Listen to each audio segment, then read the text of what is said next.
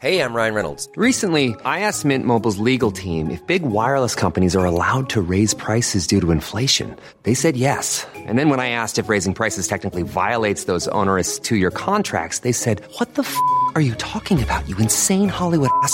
So to recap, we're cutting the price of Mint Unlimited from $30 a month to just $15 a month. Give it a try at mintmobile.com/switch. $45 up front for 3 months plus taxes and fees. Promo rate for new customers for limited time. Unlimited more than 40 gigabytes per month. Slows full terms at mintmobile.com.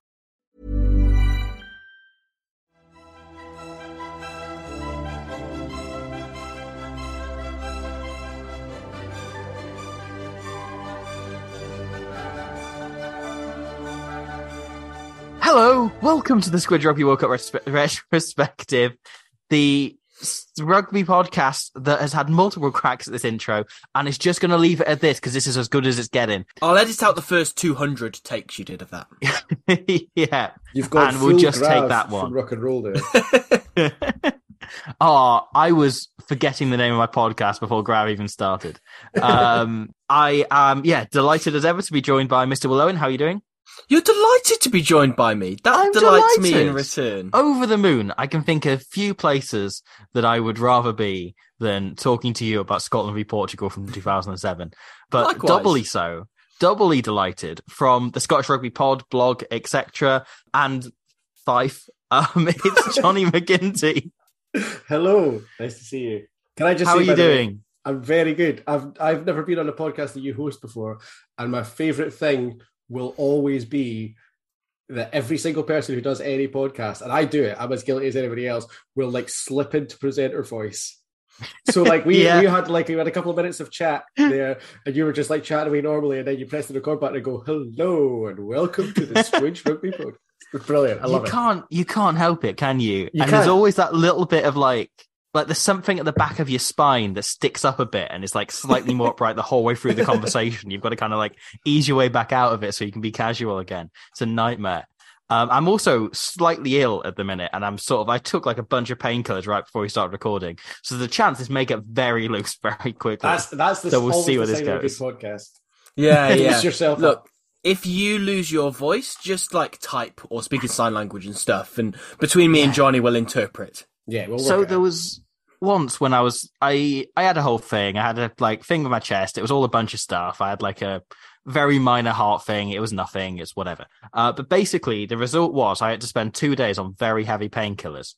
And you would not believe, you've never seen someone laugh so much at Jennifer Aniston movies as I did the next 2 days. And I am not a fan of Jennifer Aniston. I am not a fan of her as an actress. Not yet. Maybe a few more painkillers. But that's it. Like, I suddenly found myself watching a Jennifer Aniston movie. I was like, this is so funny. I'm just going to watch more. Terrible one with Vince Vaughn in it.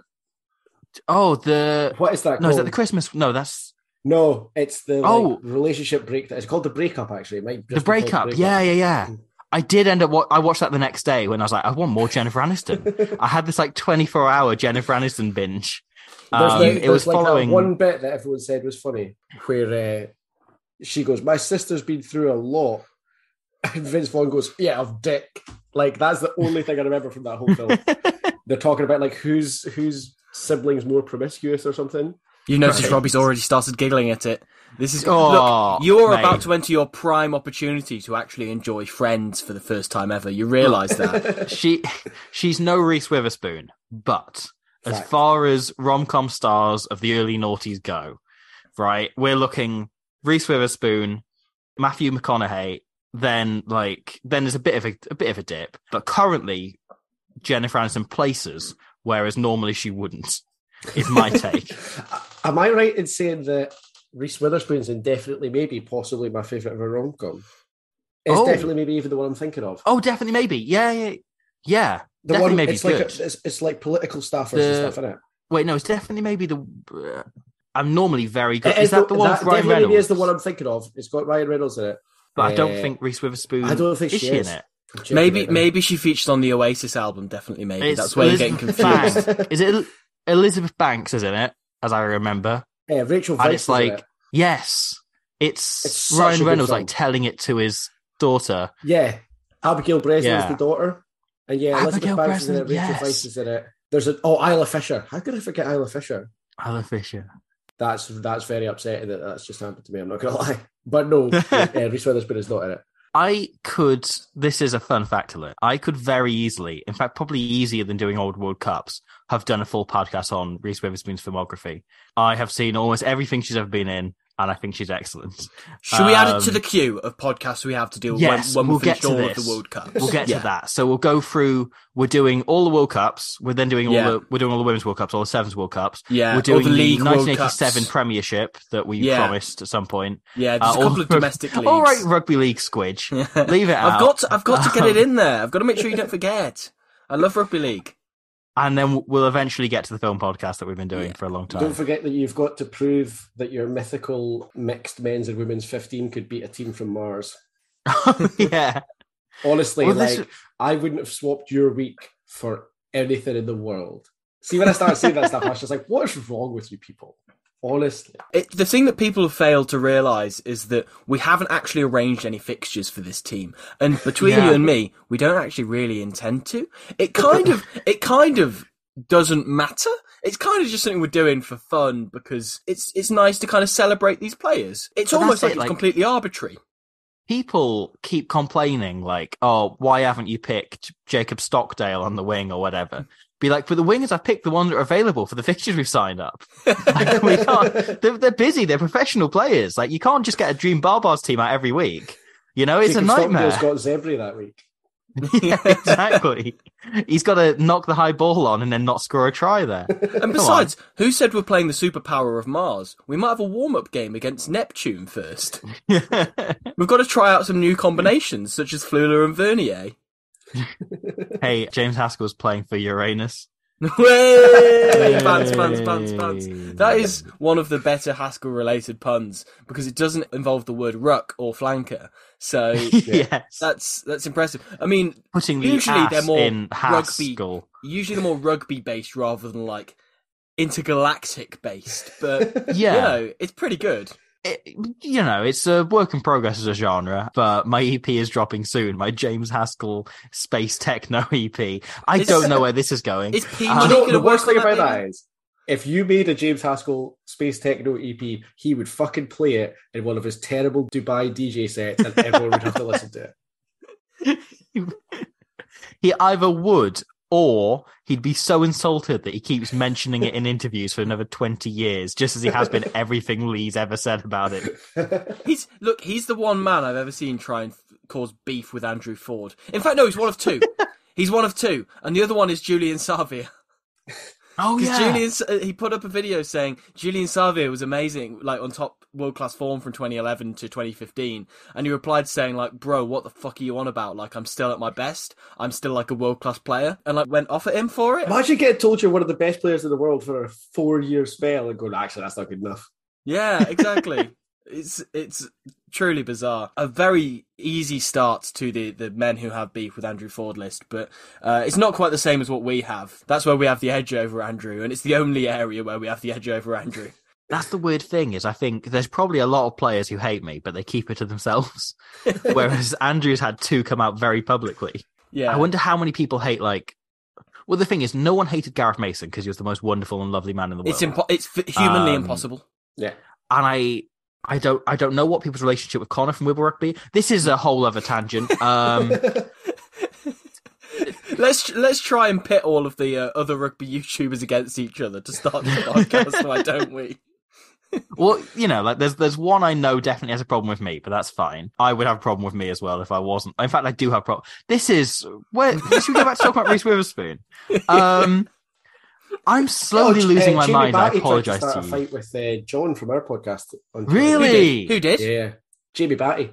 No. Yeah. What's the story there, if you don't mind telling? Well, basically, John started it because John's a real uppity shitbag, basically.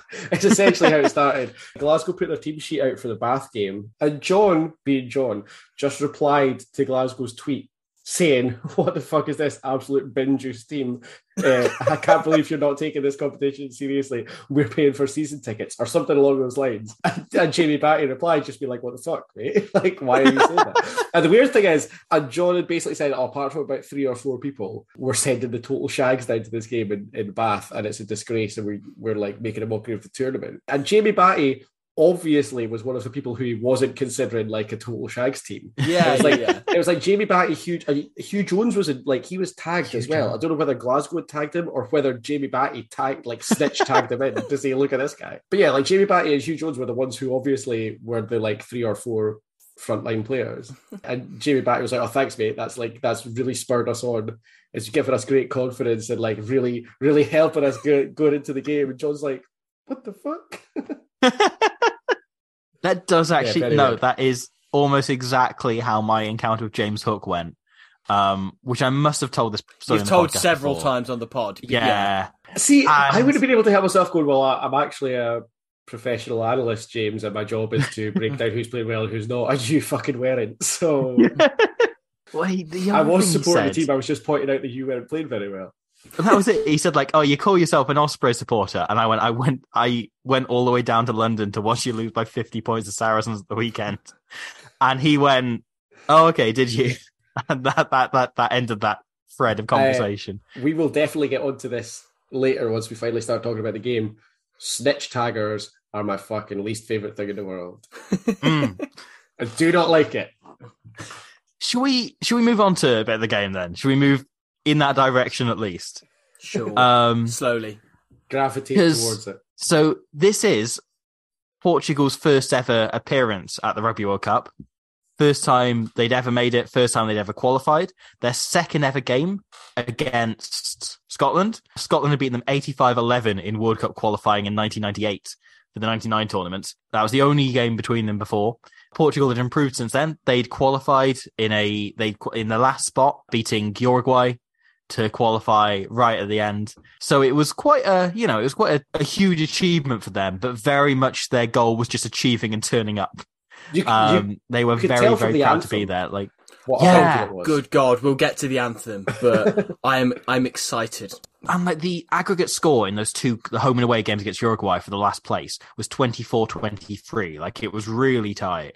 Like, they just snuck into this competition, and like they hadn't had a particularly good lead-in year to it as well. They'd kind of put together like one really big performance to come back and beat Uruguay, snuck into the World Cup, and yeah, it meant the world to them to be there, to get there for the first time. Kind of their whole World Cup was played in those 2 games against Uruguay to qualify, rather than in the tournament itself, I think it's fair to say. You could sort of tell they were just so proud to be there. Yeah. And they definitely like enjoyed themselves through this game.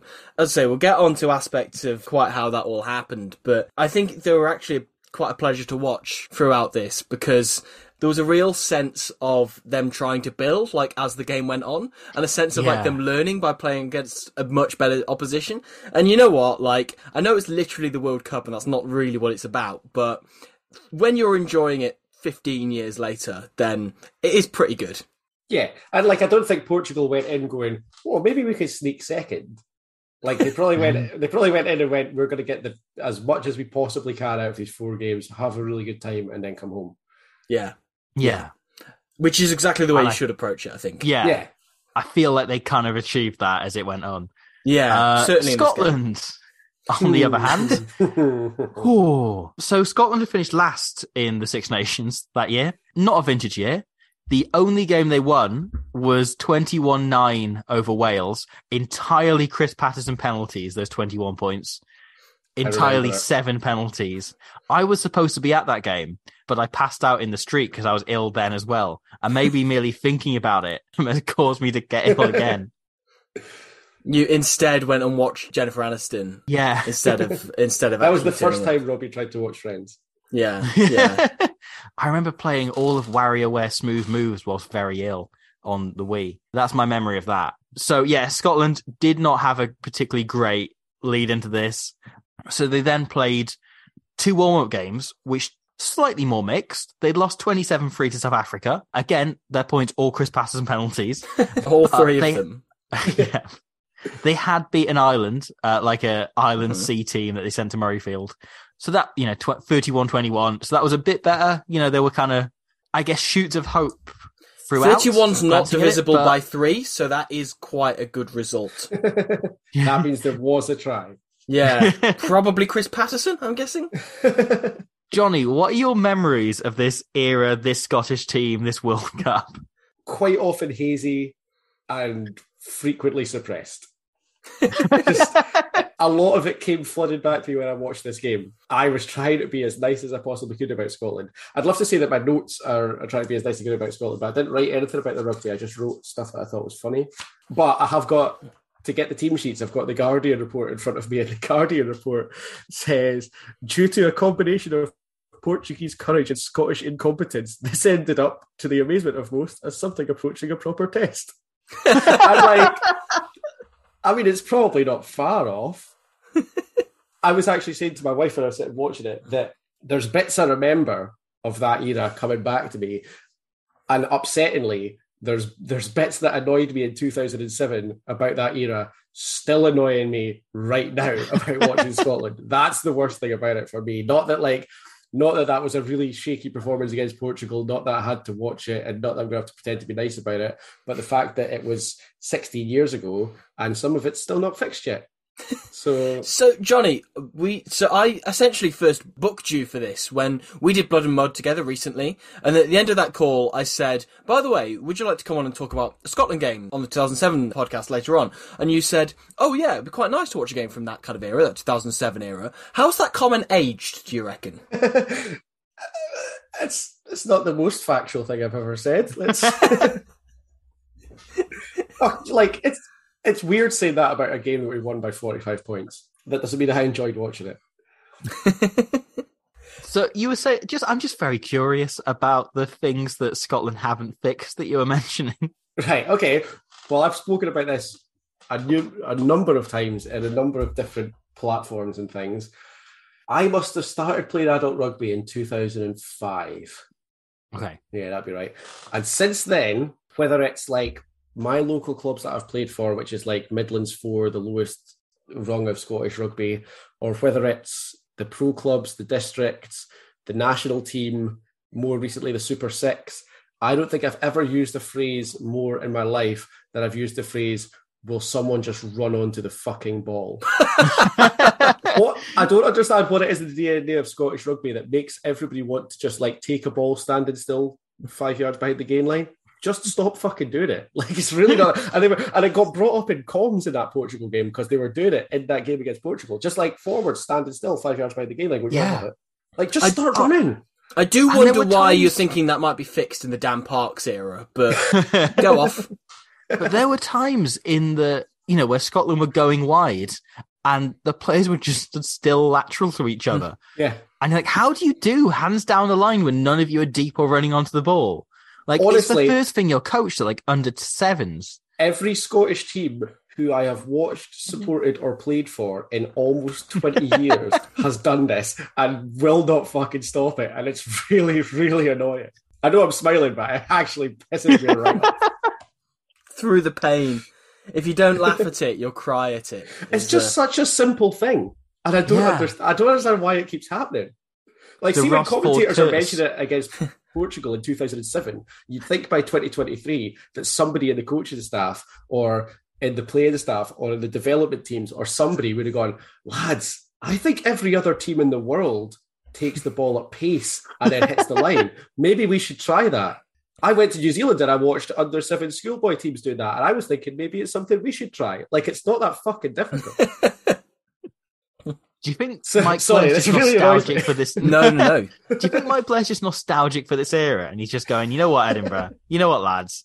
So many teams try carrying with power and pace.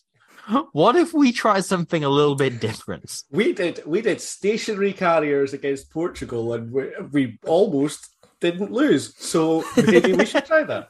True. I mean, to look at that Scotland starting team, man, it certainly is a team. It certainly is. I think that it's weird. I think it kind of encapsulates this era of Scottish rugby. I think that there's a fair few players that I assumed will have retired after 2003. Looking at like Simon Taylor, Ali Hogg, Jason White, there's a handful of players like that where I think like, oh, I didn't realise you carried on like this late on. But there they are, starting for Scotland. Jason White as captain as well, which surprised me. Because Jason White went off to Claremont shortly after this. Oh, he did, and didn't spent he? like 5 years there. Yeah. Jason White was actually a really good captain for Scotland. I liked Jason White as a captain. Okay, that's good. what this Scotland team had, which is like something that has been both a blessing and an affliction for a lot of Scotland teams, is that it didn't necessarily have a lot of great players, but it did have some proper folk heroes in it, like Alan Jacobson. In fact, the very first thing that I wrote, after I wrote, what the fuck did they do to Flower of Scotland? My next note is just one that says chunk in capital letters, because Alan Jacobson is the hero we all need at all times. So like Alan Jacobson, absolutely. Proper folk hero Alan Jacobson. The beginnings of Ross Ford was coming off the bench. Chris Patterson, obviously. Jason White, who we already talked about. And like, I mean, they're all right players. Jason White and Chris Patterson are pretty good players, but they're just like total like Scottish rugby heroes. Yeah, despite not being very good. I also have my first note is I've got a heart next to Jacobson, and then I write go chunk, because like the first thing that happens in the game is he has like a little trundle, I believe. Yep. I think that Alan Jacobson basically gets fast tracked to the man of the match list like every game he ever plays. I would have had him as man of the match if he didn't go off after half an hour. He would have been the man of the match. Yeah, that was quite heartbreaking seeing, because he deserves man of the match all the time. He does, absolutely. He's just man of the, doesn't need to be of the match. He's just the best man. One of my abiding memories of Alan Jacobson is that infamous Chris Patterson tackle on Ben Foden, and Alan Jacobson slowly trundling towards it, like not making a genuine effort to catch up, but trying to get in position for the line out or the 5 meter or the waiting for the conversion, and him just kind of looking and going like, oh. He just kind of, this is the kind of like exhale. It's just very, very charming. I just love him. He's wonderful. He's brilliant. He's great. He is the best. He is the best. And the fact that he was one of those players that he was incredibly good at two things. And he went, well, I am not going to develop my game beyond this. I'm cashing in on this. I will. Because I'm better than anyone in Scotland at these two things. So therefore, I will be their loose head prop for 7 or 8 years. Yep. I think there must have been an overlap between Chunk retiring and WP&L turning up in Edinburgh, because I'm fairly sure that Chunk just said to him, listen, just get really good at scrummaging and you'll not have to do fuck all else. Like, if you could be immovable, you could play for Scotland for like 15 years, no bother. Usually at this stage in the podcast, I would carry on going through the Scottish team, then go through the Portuguese team, and then we'll go into the game. However, now, instead, I want to highlight a big matchup, because I believe that the 3 sexiest men in the World Cup are all here in this game. One of them, we've just spoken about at length. His name is Alan Jacobson. The second one of them is the referee. His name is Steve Walsh, and he is the most handsome man that rugby has arguably ever seen. Like, we've spoken about him at length in this podcast previously, and we will continue to do so for as long as we see him refereeing. We get some great moments of Steve Ball, of Steve Rule taking over. I love Steve Ball. I don't want to upset anyone, but one of the things in my notes says 2007 was pre-sexy Steve Walsh, because actually, I don't think he's at the peak of his sexiness in this World Cup. Oh, that's controversial. I think that's fair enough to say, but like, for example, like in 2012, Julian Savia hadn't hit top form. He was still world class. Fair, yeah. He's still an extremely sexy man, even before his glow up. Like, he's still better than basically any other human being can possibly achieve.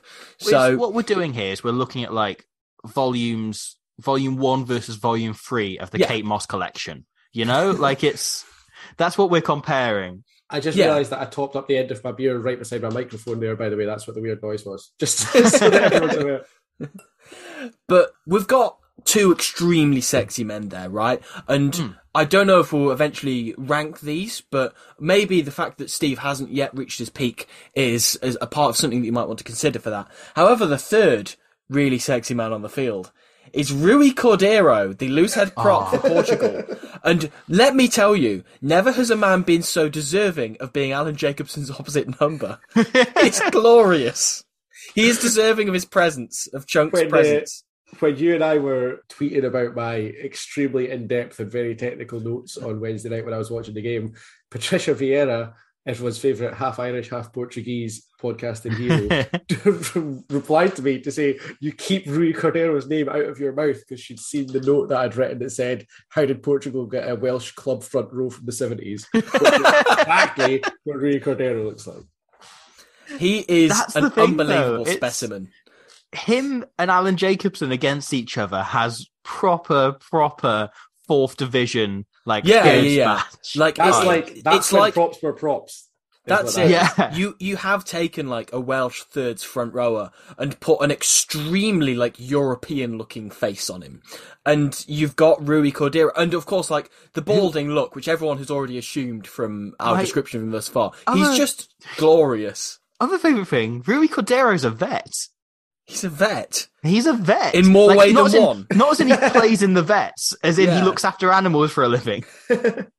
Wow. That's amazing. He is, in all senses, a vet. Yeah, so he was a professional vet, and he took time out to focus on his rugby here. But like Jose Pinto, the scrum half for Portugal, had just finished his medical studies degree in the May, and then went, right, I'm going to focus on my rugby until the World Cup, and then after that, I'm going to look to get a job.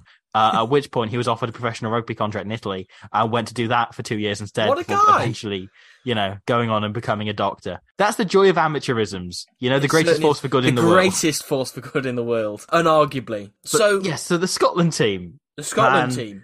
So we have both Laments in the team. Yeah. Grand. Okay, that works. That's good. And then from there, the back line started to take a dip. Yeah, Mike Blair was a good player. I always like Mike Blair. Yeah, I like Mike Blair. Got time for him. And Dan Parks had his strengths. Dan Parks had his strengths, and he is somebody that, at the time, it was like, oh yeah, I can see those strengths. But given this podcast is retrospective, looking back at him, you can't help but look at him and go, like, oh, Dan Parks, seriously? His strengths did not lie in areas through which he would survive nowadays. No. Yeah, I'd say that's a fair reflection on the career of Dan Parks. Yeah. Good player at like what he did, but the amount of times, even in this game against Portugal, when there were 40 points up, that he would shit himself and kick the ball away or pass the ball rather than being tackled. Like, there was a lot of like, he's basically like the world's best 1987 fly half, and he's just teleported to a different World Cup. So I tell you what this backline did have was a plethora of those fucking orange gloves. I don't know whose dad run the orange gloves company, but no, one of them. None of them. Simon Webster himself used to have a side hustle of selling gloves. Shut up. Simon Webster used to sell gloves and base layers as a kind of side hustle. Was Simon Webster's to blame for the orange gloves? Simon Webster's to blame for the orange gloves. They are horrific. Horrendous. Oh, they're horrible. I think they're what made me ill. Jonny, I saw on your extensive notes the other day that you had already written down a contender for Dick of the Day before watching the game. And I was thinking why would you possibly do that? That's a weird thing to do. And then I saw Sean Lamont's shock of blonde hair and orange gloves combo, and I did exactly the same thing. Full disclosure, I had written that the day that you texted me and said you have to nominate a Dick of the Day, and I went, that is blonde hair, orange gloves, Sean Lamont, period, so I know who my Dick of the Day is. And nothing happened in the game to make me change my opinion of that. The even worse one, though, is I remember Sean Lamont having his dyed blonde hair, horrible look, right? I didn't realise Rory Lamont had the same phase, which is even worse, because he was always the sensible one. Like, Sean was the kind of he'd go out on the town, he'd get into fights, then Rory would pick him up in the morning at 2 a.m. when it was Rory's the a nightmare. 5G conspiracy theorist, I was going to say, historically, yes. Yeah. And I was going to Google it before I said it to make sure I didn't get sued. But if you're saying it too, it must be right. Yeah, Rory Lamont's got a bit off the deep end on the old conspiracies. My source is Cammy Black, so, take probably my source as well, to be fair. No, I've seen this. I remember looking at this. I remember checking his... Yeah, okay. Yeah, I take back what I said about him being sensible. And you know what? Maybe he deserved the hair and he should stick with it now. Yes, maybe so. Major midlife crisis vibes from Sean Lamont. The peroxide's blocking the 5G signal. Yeah. Genuinely, the one thing that made you question whether Sean Lamont might not have been having a midlife crisis here is the fact that at no point did he ride a moped down the wing. Otherwise, he's ticking all of the boxes. Oh, yeah. Rory Lamont now has long, shoulder-length hair. Does he? He looks sort of hippie-ish. Yeah, he's constantly retweeting Jordan Peterson. Yep. What's going on? This is another great entry into the Never Meet Your Heroes depths of Scottish rugby. I don't know where we get all these conspiracy theorists from, but there's fucking plenty of them. Just Adam Ash is radiating them out like 5G. Yeah, exactly. Creating them all.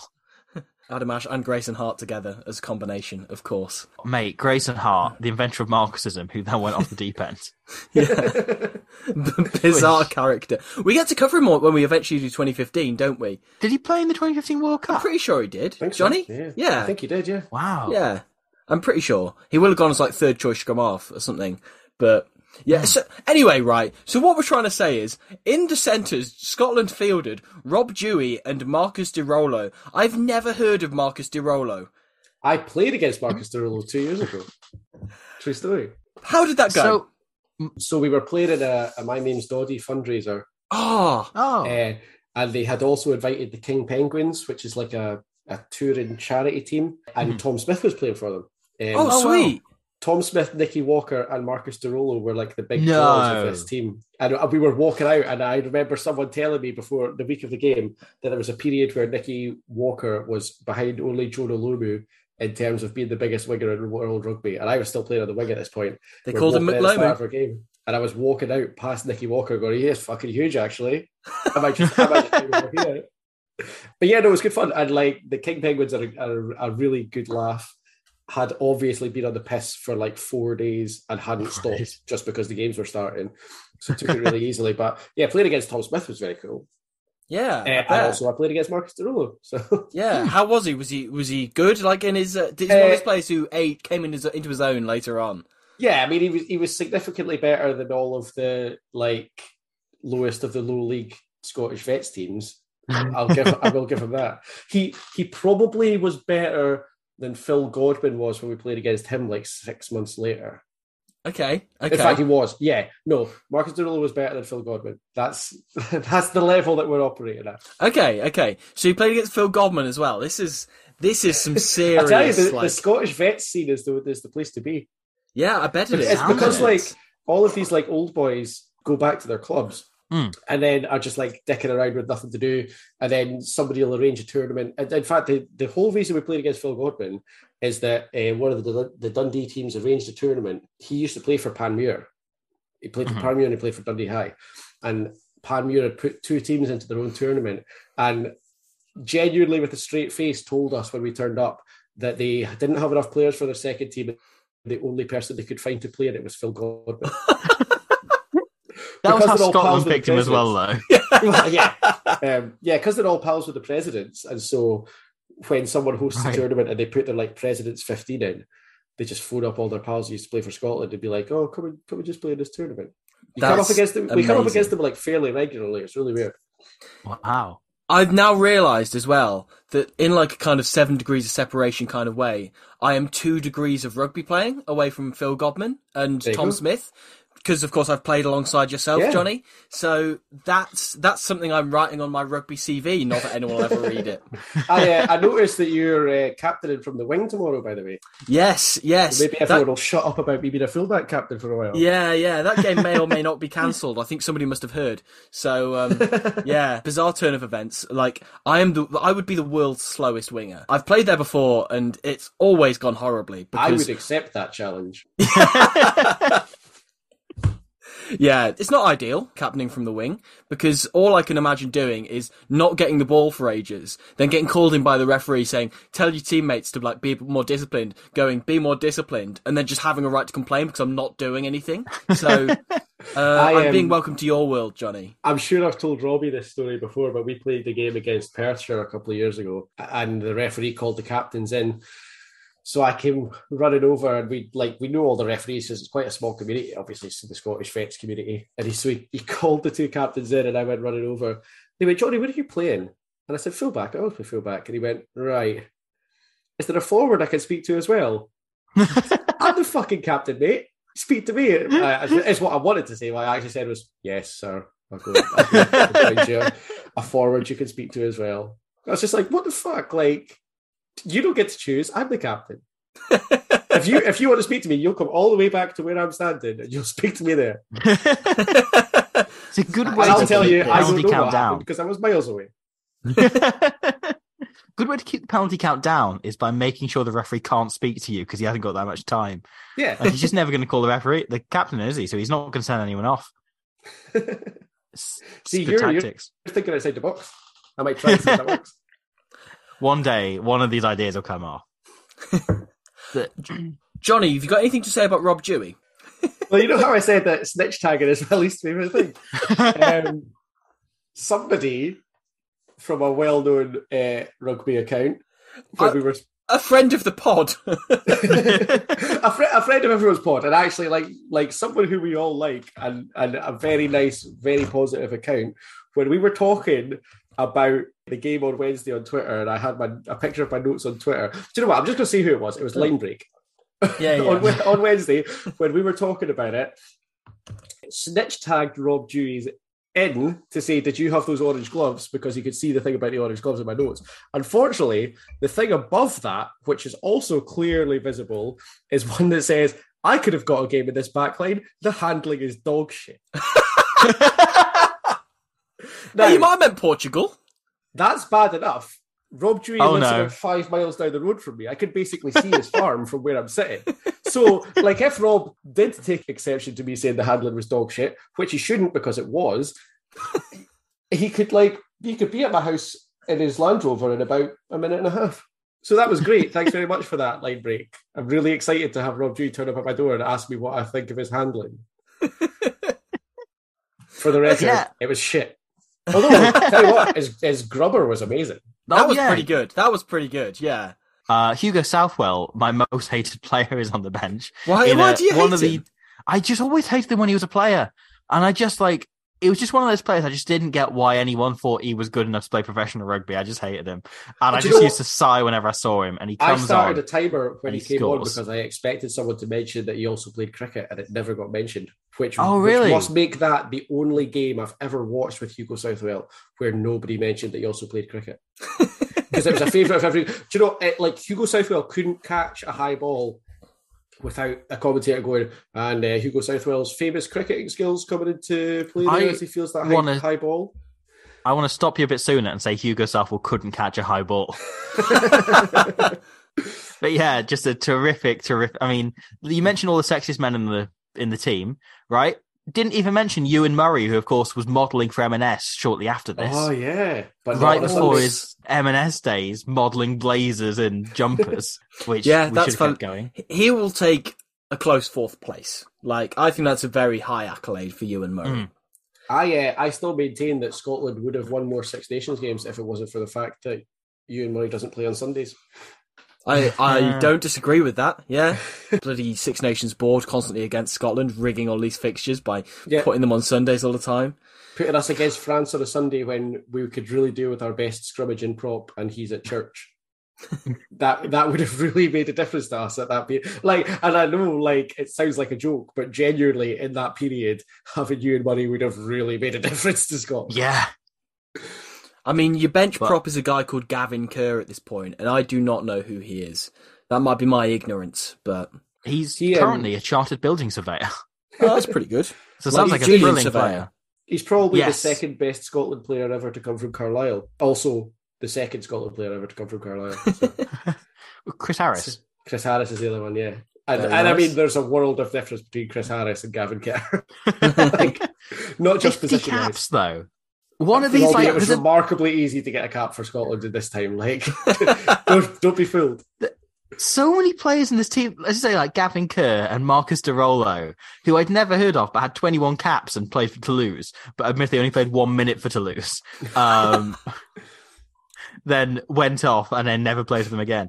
But I'd never heard of Marcus de Rollo, and when I saw that team sheet, I couldn't It stands out, doesn't it? Yeah.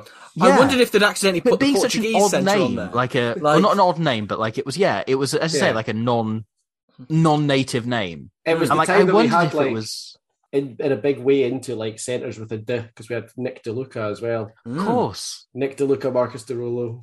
He was the prequel to Nick DeLuca. You had to have to be a Scottish centre. I wondered if it was Chloe Rowley had turned up with a fake moustache and then had done a fake French accent so no one worked out who it was. And gone, Rollo, I am Di Rollo.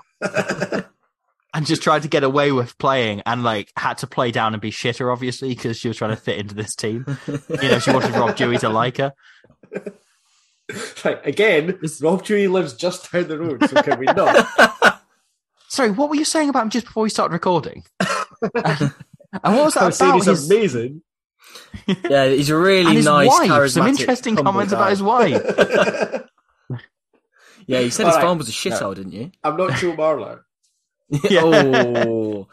Touchy subject. Can we please talk about the Portugal team? Yes, sorry. Yes. Because I didn't quite expect to know as much of the Portugal team as I did. I kind of forgot about it, a lot of these players, but first and foremost, right? So I saw the fact that there are a lot of shared names on this team. There's there about are 4 seven names over the full 15. There are 7 players on this team who are brothers. 7 siblings. Okay. Including the 3 Uva brothers, who are... No. 2 brothers and their cousin. Oh, okay. So I take it Vasco and Gonzalo are brothers? I believe so. And then, then Uva is their... Okay, flanker is their cousin. Okay, yeah. So Vasco Uva he's probably heralded as, I would guess, one of the best, if not the best player in the history of Portuguese rugby. He's got 100 plus caps. He's seriously high on the list of most cap players of all time. He's really high up, and Gonzalo Uva is as far as I can tell, heralded in a similar kind of nature. So seeing those two was something that I've looked forward to when I saw the team sheet. It's thinking oh, okay, I get to actually see them in action, because they're players that you hear a lot about when you are listening to stuff about Portuguese rugby, which admittedly isn't the most well-documented thing, but... Vasco Uva wrote a book about this tournament, which he titled Today is for Portugal, but in Portuguese. The book's never been translated into English, so it's quite hard to work out what anything, said or meant, so there's not much from it, but it'd be a really interesting read, I reckon. But the Today is for Portugal was the last line of his pre-match speech before this game. Apparently he gave an incredibly emotive speech that led partly to that anthem, where they are all crying their eyes out. Amazing. It's amazing. They've then got Jose and Duarte Pinto as the halfbacks, who are both players. I've heard of them both, but I can't think quite where from. I definitely heard of Jose Pinto, but I couldn't think where I'd heard of him from. Yeah. I don't know if they are not related. They're not. So they're not I was related. Completely wrong with the 7 siblings thing. Yeah. 4 siblings? Yeah. Not quite the same. That's exactly what I was about to do. But this was the thing. When I was looking at more and more stuff on Portuguese rugby, I realised everyone's called Pinto. So it seems to just be their Jones. Yeah, okay. And you're going is this some really prolific family? Because Federico Sousa goes on to coach the national team. He coached them for their qualifying for 2015. And the coach before him and the coach after him were both different people with the surname Pinto. Oh, wow. Are the Diogo and David Mateus in the backline? Are they related? They're brothers. Okay, phew. There's some relief. So what really stands out to me about this Portuguese team generally is they've got Pedro Leal playing fullback for them. Yes. Who is a player I've loved watching. I would probably say he's one of my favourite Sevens players of all time. He's just an unbelievably exciting and skillful player. Plays scrum half, fly half, fullback, wing. He just plays absolutely anywhere. And he's exactly the same player watching him play 15s as he was playing Sevens. He will try and run absolutely everything. And at one point they say on the commentary, you kind of wish he was playing 10 or something, because you just want him to get the ball because he does something exciting even when it's unwarranted.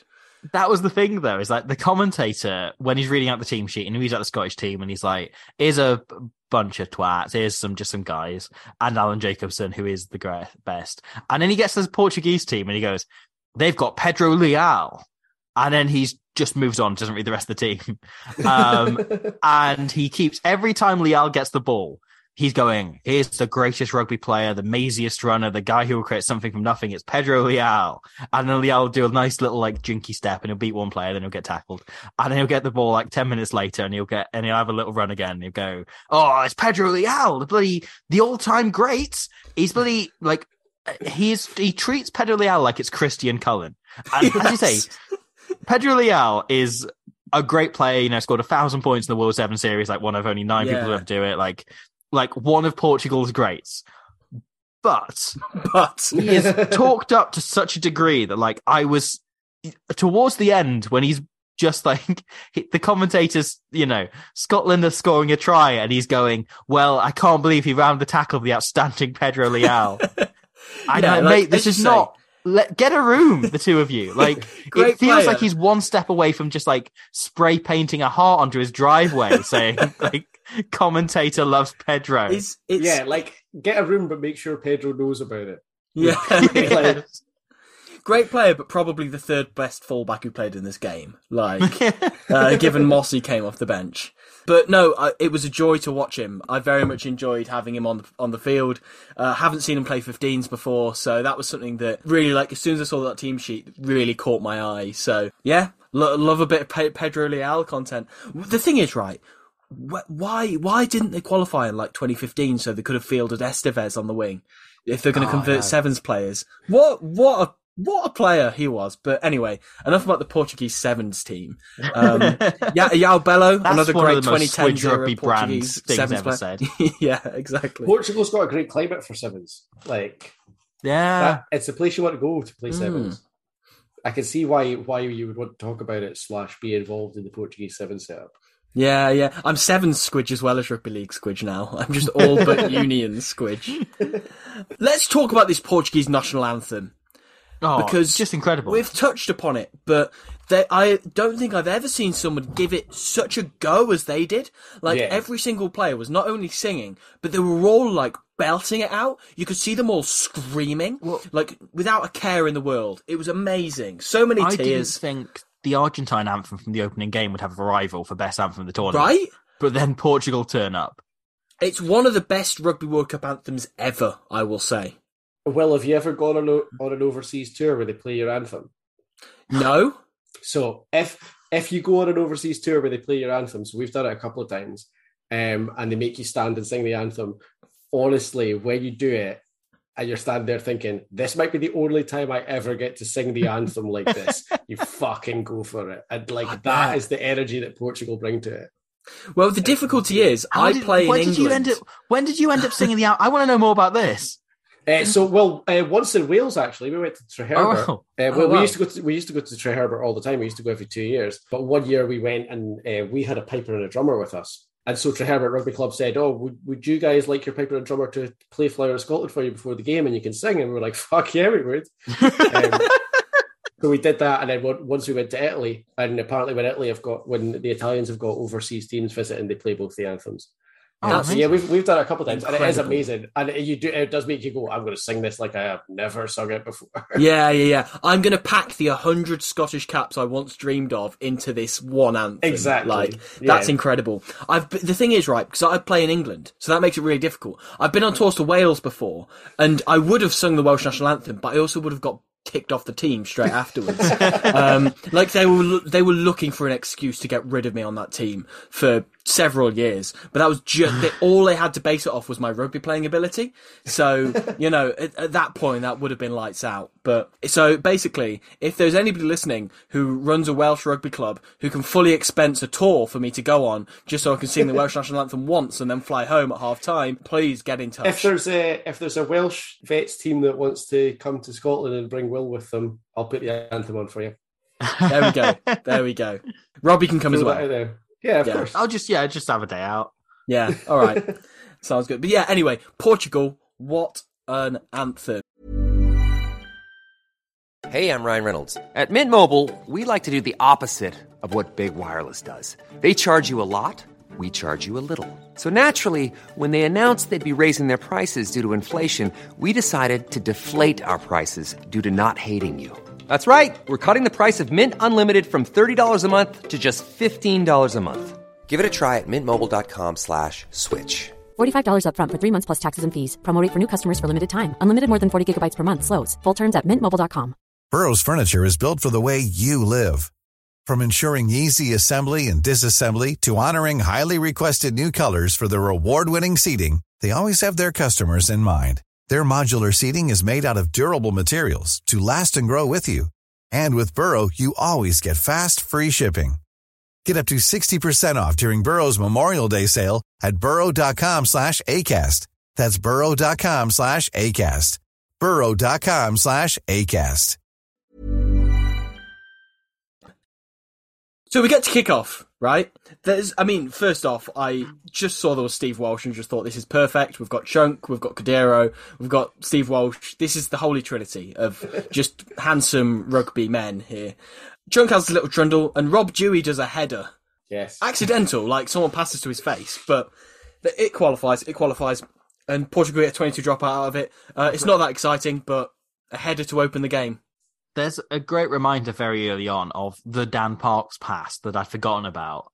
Because I remembered his kicking well, I remembered his not tackling well, but I forgot about the way that Dan Parks winds his whole body up and spins it around in order to chuck it. And then he fades off when he does it. He then fades into the background. It's a really weird motion that he does. And don't get me wrong, he had some length on his pass, so it must have been effective. But you're right, there's something weird about it. Yeah, I had sadly not forgotten about it. I remember the Dan Parks pass well. That's what made me right the handling was dog shit, is that Scotland did not get off to an auspicious start, backline-wise. I think would be a generous way of putting it. Sure.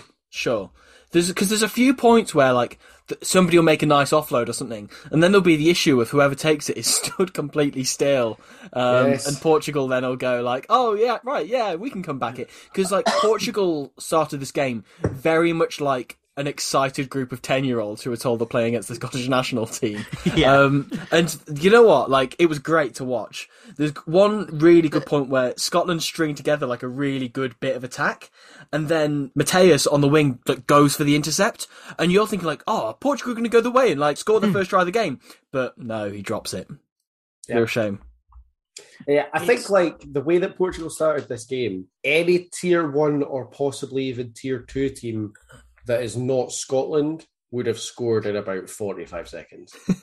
The fact it took us so long was really quite upsetting. But that's the extraordinary thing about this Portugal side here, is that they have absolutely no technical competence, but endless passion, and they're just sort of trying to make up for it on sheer effort. That's it. They're not thinking about what they're doing when they're entering. They're not thinking, "Is this a good idea?" They just go, "Let's just fucking do it, lads. Let's go from that ruck. Then I'm going to go to that ruck. Then I'm going to go to this ruck. It's going to be incredible. Come with me, lads. Come with me." And there's no thought, just all energy, and it's really, really funny because. So Rory Lamont scores 2 tries early on, right? He scores one on the 10th minute, and he scores one on the 15th minute. So they're quite early on. And the first one's a really simple one where they have a few picks and drives, and then they spread it wide, and Lamont runs a nice line and scores, right? The second one is this big solo try where he fends off 2 people really nicely. And you realise at that point, 15 minutes in, you go, oh no, Portugal look knackered. Yeah, that's the thing. I love passion. I'm all for it. But at some point, you need to realise that passion makes you really fucking tired. Yeah, really. Oh no, there's another 65 minutes of this. We've got to be passionate for ages. No one told me this. For 10 minutes, Scotland are attacking and Portugal are holding them out and then applauding everything wildly and really into it, really up for this. And then, as you say, I think the moment that first try goes in, and it's okay, it's only 7 points, they realise the clock, not just the scoreboard. That's it. That's it. It's it's only 7-0. We have to keep this down for only 70 minutes. Okay. It's just struck me right there, by the way, that someone, and by someone I mean Rhiannon Garth Jones, is going to clip that little bit where I just said passion makes you really fucking tired really quickly, and I'm never going to hear the end of it. I'll tell you that right now. As long as you highlight it, it's fine. It's fine. Passion makes you really fucking tired after a sensible and reasonable amount of time for everyone concerned. Clip that one instead. There we go. Then you look up and see you've got 70 minutes to go. Yeah, I couldn't help but start to cheer for Portugal during that kind of opening stanza of them desperately defending in a way that looked completely unsustainable. Even I kind of wanted them to do really well. Because I was like, I love this. You're so into it. It's going to go really badly really soon, but you're doing really well just now. I remember once watching, it was the 2010 game between Wales and England, and it was on a Friday night, and I was so pumped up by it, and everyone in school was talking about it that day, which was quite rare, living in, a place in England that wasn't Gloucester. Everyone was talking about the fact, the rugby's on tonight, and it was what people were talking about, and everyone was like, bloody the Welsh kid, let's bully him, because that's what matters. I remember that day. Yeah. And it was amongst the most pumped up for a game I've ever been. And then Wales lost. And I remember thinking, like, genuinely, I know I'm 15, but if you put me in that Welsh team, I reckon I would have done okay because I was so pumped up. And that Portugal team were entirely people made up of that attitude. Yeah. There's a few things from that opening kind of 10 minutes that I've written down in my notes as good turnovers. But I'm not sure if that's just them twatting the halfback and Steve Welsh going, yeah, play on, lads. Do what the fuck you want. I don't care. A few of those. Yeah. I was struck by how different the laws were. Like, when did we decide high tackles were a thing? Because it was obviously after 2007. Yeah. Like, every second tackle was a seatbelt in this game. Just like people going up behind it, just swinging off people. Sean Lammett's really bad for it. Like, he basically tries to corkscrew a couple of people's heads off. It was a different world. Like, I thought this when we looked at 87, but I thought there'd be some, like, management of this, but there scarcely is. You see barely anything. The thing that struck me about this is that, like, I was playing at this time, and I don't remember being allowed to do that. I mean, tackling is not my thing anyway. We all know this. But, like, I don't even remember it happening to me. But it obviously was, like, high tackles were just not a thing. I remember once being grabbed by the collar and I got span around and thrown at the ground. And I tried to offload whilst I was being span around, which is a stupid idea. Did it go very forward? Obviously it went forward. Yeah. You were playing in that game. You were playing up was like a couple of... Yeah, it was one of the like 2 games our school ever played. Oh, yeah. I recall. I'm surprised you could spin those, I would call jerseys, because they were polo shirts. Because our school was just neglected the idea of rugby until we specifically pushed it really hard. Because there was someone we were invited to, and we had to just organise it basically ourselves. It's amazing that you hear about Kyle Sinclair doing that, and it seemed to go really well there. My school was exactly the same until we eventually demanded to have a rugby team. So my school, our badge was black and blue. All our school colours were black and blue. Mm-hmm. For some reason, they made everyone buy an emerald green rugby shirt as part of our PE kit that nobody ever wore. Ever. Yeah. And it was like completely unrelated to anything else to do with the school. And eventually, a few of us were like, "We want a rugby team," and we demanded a rugby team. And they went, "Fine. Bring your rugby shirts, we'll arrange a rugby game." So we all turned up in these fucking emerald green shirts that were basically straight out of the packet because everyone's parents had to buy them and you had to wear them for PE. And we took one look at them and went, "Yeah, I'm not fucking wearing that." So we just like wore gym kit, got to the game, had to put these emerald green shirts on that bore no resemblance to anything to do with our school. Got tonked 145-0 by Dundee High School, which is like the private school in our area where all of the Scotland players go, and I just never played again. I was like, well, you had your rugby team, you were shit, off you go. That sounds not dissimilar to our experience. Yeah. We played 4 games and lost them all, and they were all on the same day. Very, very unfortunate turn of events. The thing is, I went into it thinking like, oh, we're going to be class, when the most experienced player on the team was me, the guy who was like the last choice player for his local club and couldn't catch or tackle. And I thought I was like the star player. That was my first ever captaincy experience. Went horribly.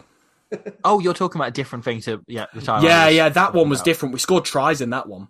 Yeah, that one went all right. Yeah, but that was like how badly it was that we turned up with 12 players, and like I was in sixth form at the time. I think I was year 12, and 2 of them were from like year 10. That was me and my friend. Yeah. So we had players who, and when I say like when you think of players playing up, you think of like Jonah Lomu playing up like 4 age grades as a kid. You know, like when I spoke to Morgan Morris recently, he was saying like he used to play up an age grade and all of that, right? You think of professionals. You don't think of, with the best will in the world, Will Owen. Yeah. Captains the thirds from the wing every now and then. Yeah. No, that was not like a vintage, I'm playing up because I'm good. It was just like, literally, we literally in the area, who goes to the school and has heard the word rugby before. Like, we drafted 2 players in from 2 years down, and we still didn't have enough to put out a 13-man squad. We had to borrow another player from the other school. Yeah. It was desperate. We did score a try, so that was fine. We did. Anyway, enough about that game. Yeah. Back to the important one, Scotland versus Portugal. Are we talking about that? Okay, cool. It's almost like someone here doesn't want to talk about Scotland against Portugal. Well, speaking of, actually, there's a point where on the commentary, after Scotland get a jackal turnover penalty, the commentator says, you teach a schoolboy player this. It's the first thing you teach them. When you're tackled, you release the ball. Without realising, like, I heard that and thought that was really weird. There is a merit to holding on to the ball, because 9 times out of 10, you hold on to it for a second, then the guy gets cleared out, and you keep hold of the ball. Like, it's entirely fair enough that you hold on to it. I don't think it's the first thing you teach a schoolboy. No, in 131 countries in the world, the first thing that you teach a schoolboy rugby player is always be coming at pace when you catch the ball. Yeah, exactly. Like, that's the first thing you teach them. But I love that. If that is the first thing they teach in Scotland, that defeat is actually, you're going to be tackled anyway, so here's what you do when that happens. Here's what happens when you get smashed backwards in the tackle. Forget the catching, forget the falling over. You know, this is what happens when the Kingsley Jones coaching approach. Of the ball. Yeah, I remember hearing that on comms and going, is it though? I don't know if maybe was 2007 a year when the referee directive was you've got to let go of the ball as soon as you're tackled. Seems like a weird thing to make the directive, but they did. Yeah, he did seem to be like, oh, that's obvious. You have to do that. So maybe that's what it was. But it is the same commentator, I should say, as the one from the England game a couple of weeks ago that we spoke about, Robbie, who we kind of went off at a little bit in that episode. Some very interesting takes throughout. Yeah, enormous levels of Alan Partridge, of accidental Partridge coming from him. Not bringing their A game on commentary. No. Like, frequently getting players mixed up. Saying stuff that basically just didn't make any sense. And my favourite thing he said was there was a point when Portugal nearly scored, and he said, "Oh, he would really deserve a try, that man." Without checking who it is, he said would deserve a try.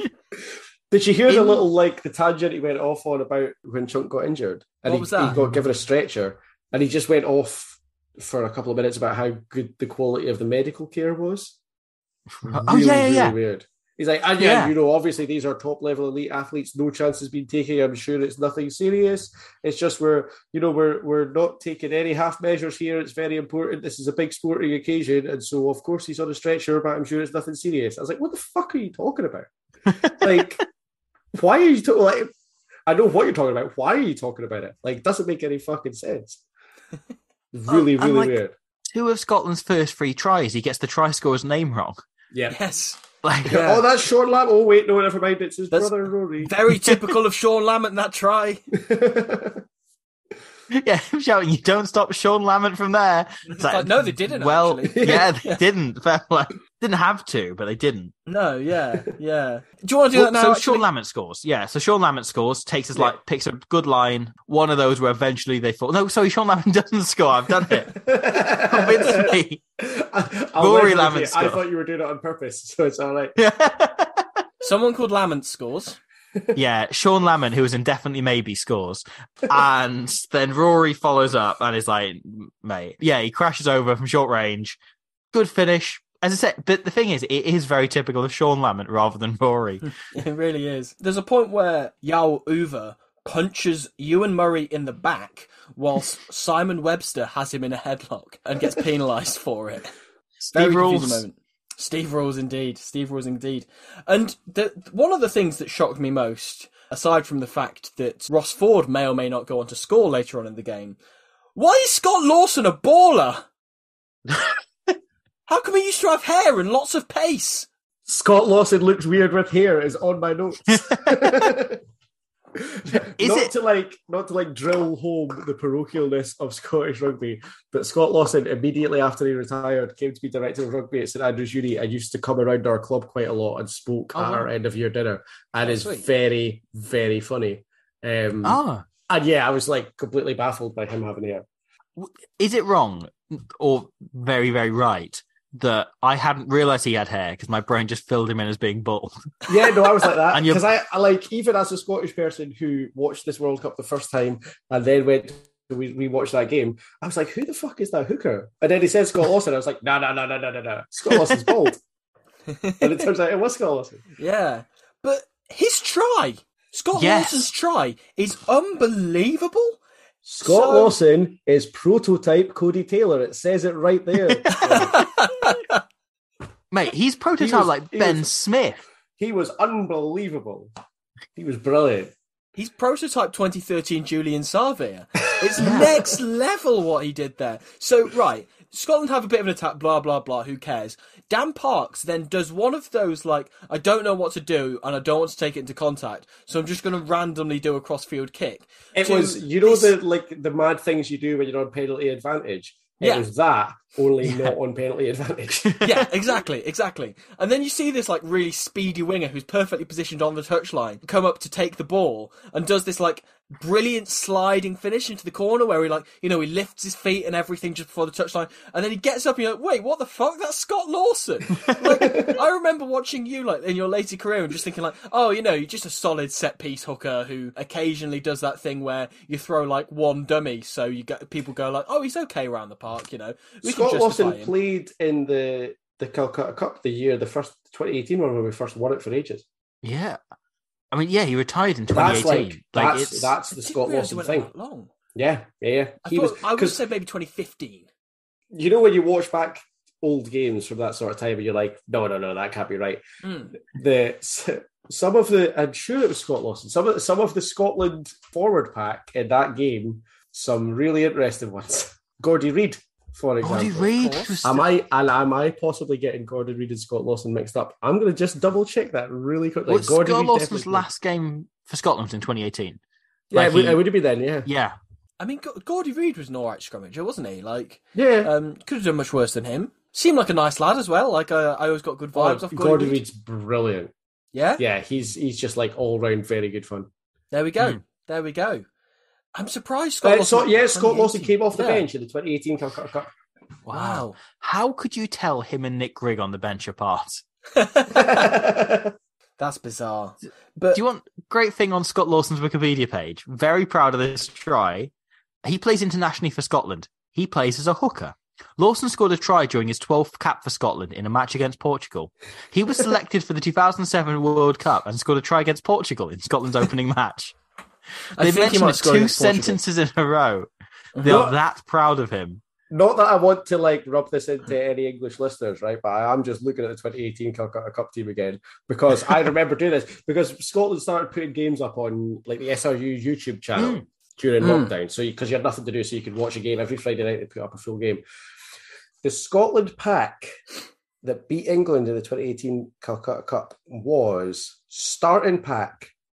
Gordy Reid, Stuart McInally, Simon Bergen, Grant Gilchrist, Johnny Gray, John Barclay, Hamish Watson, Ryan Wilson. So that's a starting pack, including Gordy Reid, Simon Bergen, and Ryan Wilson. Simon Bergen. And then the replacements, Scott Lawson, Jamie Batty, W.P. Nell, Tim Swinson, and David Denton. Wow. That is David the Scotland Denton pack went that won us the Calcutta Cup in 2018. I remember David Denton having a 4-game Scotland career where he looked great and then went off the boil really quickly. I loved David Denton. And he had a brilliant nickname. He used to get called Dildo Dave because he had hands like dildos he couldn't catch. That's like Rob Dewey, as you can't mention. Yeah, you don't shut up about it. One of those players who was his name explained why he dropped the ball all the time because his hands were always dewy. Oh. I at least thought this is the pity laugh. Rob the Shakes. So next thing that happens in the game is Scotland have this kind of a little bit of an attack, right? And then they give the ball to Dan Parks, who then does a crossfield kick to Scott Lawson, who stood on the wing. And he then does this sliding finish in the corner. And he scores this try, which we've not mentioned yet because this is Wikipedia page. It's a bit. Enjoy it? But we also have, around this time, the glory of Portugal. Right? So they score a try, and the commentator then says, they're celebrating like they've won the World Cup. I was like, well, for them, leave it out. Yeah, they weren't expecting to be anywhere near here. And they just scored against a Tier 1 nation. Yeah, you're playing what is on paper a Tier 1 nation, and you've just scored a try. Of course you're happy. They've won something in the World 2007 Scotland had how dog shit they were, but they will remember. If you looked at the papers, they would say they're a Tier 1 nation and you scored a try. So no wonder you're happy. And you know what? Absolutely. Nice try. It was well constructed. It was a good try. Kept it in the forward for a little bit. And then Pinto at 10 does this beautiful offload to Carvalho, who times his run perfectly, and it's a good finish by Carvalho against lovely, and like that is probably one of the highlights of his career, and it's brilliant that they had that, and I'm especially glad that they scored in the first half. So they had that thing that happens in World Cups where they like set up the illusion of the match being closer than it actually is, and there is some very evident proof of this game not being close that happens 1 minute after this try. But it's great. They get their moment of celebration, and the Portuguese flags in the crowd are waving so hard. I love it. I think that the commentator says something like, that's really set this match on edge, or like that's turned this game on its head, or something like that, when it's like fucking like 21-7 or something. And Scotland, as much as they only have 3 gears, are in like probably 2.5 at that point. They can go a little bit higher if they need to. Like, there's no doubt at any point that Scotland are going to lose this. Like, even Scotland, it's that level of comprehensive. And you end up with that question being asked. It's purely obligatory, Lily. The commentator also clearly doesn't understand the bonus point system. Oh, really? And after the 6th try, says you've got to imagine they've got the bonus point by now. Maybe he was just predicting the New Zealand system that they started using last year. Maybe he's planning it for the future. Yeah. Well, maybe, I imagine what he's done is, he's written in his notes, like, something tries a bonus point, and he can't make out whether he wrote 4, 5, 6, whatever. He's just got to scribble in there. So clearly his handwriting's terrible. Why Michael Checker was commentating. It's a joke that'll make more sense when we cover 2015. Yeah. Come back in a few years to get that punchline. Laying that up for, like, 3 years' time. People will listen back and be like, oh, how droll. That was good. Yeah. I get it now. So, the kickoff that happens off the back of this, I kind of just have written, what the fuck, lads? Rob Dewey catches kickoff and runs the whole way. No one cares. So Scotland kick off, and it's extremely like Sevens style try that you occasionally see, where just somebody catches their own kickoff, and then it's like, oh right, well there's not really a second line of defence to stop you now. Like you've kind of got past what we thought was going to happen, and Dewey just catches the kickoff, and just all the Portuguese defenders go, what? No, I didn't realise you could do that. And he just scores. He's caught that, and then Steve's also goes, yeah, well of course he has. Like, what are you meant to do? Oh, but the thing is, so the real reasoning behind that is because the Portuguese coaching staff had received advice from a guy called Jonny McGinty before the game, and he had said that Rob Dewey is incapable of catching the ball. And then when it actually happened, they were like, oh, what the fuck? We were advised this wouldn't happen. And they all fell off tackles out of sheer embarrassment. A Land Rover outside my window. It's got orange tyres on it. Those fucking gloves, man, honestly. Imagine being strangled by those orange gloves. Those orange the gloves. Bleakest way to die. Those orange gloves have put downward pressure on a ball to score a try in a Rugby World Cup. How does that make you feel? Several tries, because I think Rory Lamont wore them as well. Oh my god! Both Lamont. Too much. Hugo Southwell. Another reason to hate him. I really enjoy, so there's huge jug avoidance energy from Rory Lamont in this game when he scores a 3rd try and it gets disallowed. Then he spends the entire rest of the game looking pissed off about it, and like clearly either trying to go himself or set himself up in like some kind of area where he can be the next person to score.